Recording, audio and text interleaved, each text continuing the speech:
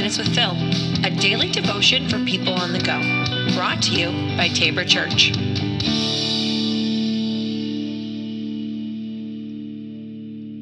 Hello and welcome back to the podcast. This is 5 Minutes with Phil. Yesterday we started talking about spiritual disciplines and the need for them in the life of a Christian. So today we're going to start with our first spiritual discipline, which is meditation. Now, what you might be thinking is meditation is one of those words that gets used quite a bit, especially in a busy and hectic world. People are looking for some sort of inner peace, a reprieve from the nature of their worried mind and soul and body. Research over the course of the last 20 years or so has uncovered a lot of benefits of meditation, mindfulness, but to the Christian, we would say this is no surprise. God's been speaking about it for a long time. Let me give you a couple examples. Joshua 1:8 says, "Keep the book of the law always on your lips, meditate on it day and night." Psalm 1:2, "But those who delight in the law of the Lord and who meditates on his law day and night." Psalm 19:14 says, "May these words of my mouth and this meditation of my heart be pleasing in your sight."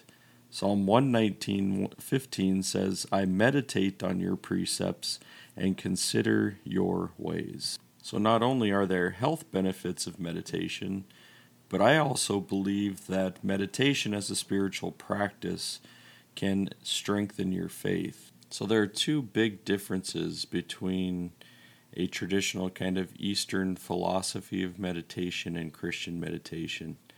So in those traditional forms of Eastern meditation, an individual try to seek how to empty oneself.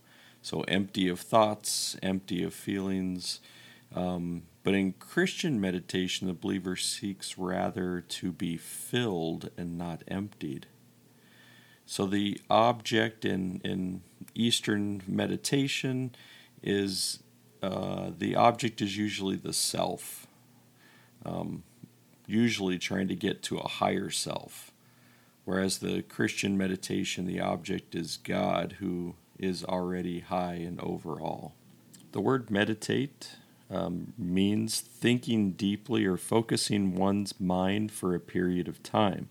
So as you're thinking about Christian meditation, it would be more on lines with Philippians chapter 4, verse 8, where Paul's writing, "Finally, brothers and sisters, whatever is true, whatever is noble, whatever is right, whatever is pure, whatever is lovely, whatever is admirable, if anything is excellent or praiseworthy, think about such things."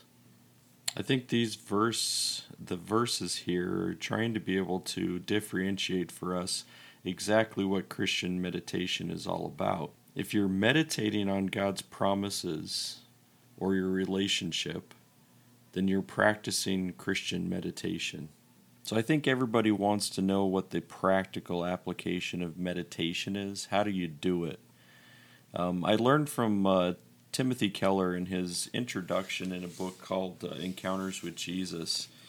He mentions a particular practice that he was taught. And let me just read it for you real quick. He said, "I was taught that patience and thoughtfulness were keys to insight. One of the instructors gave them one verse.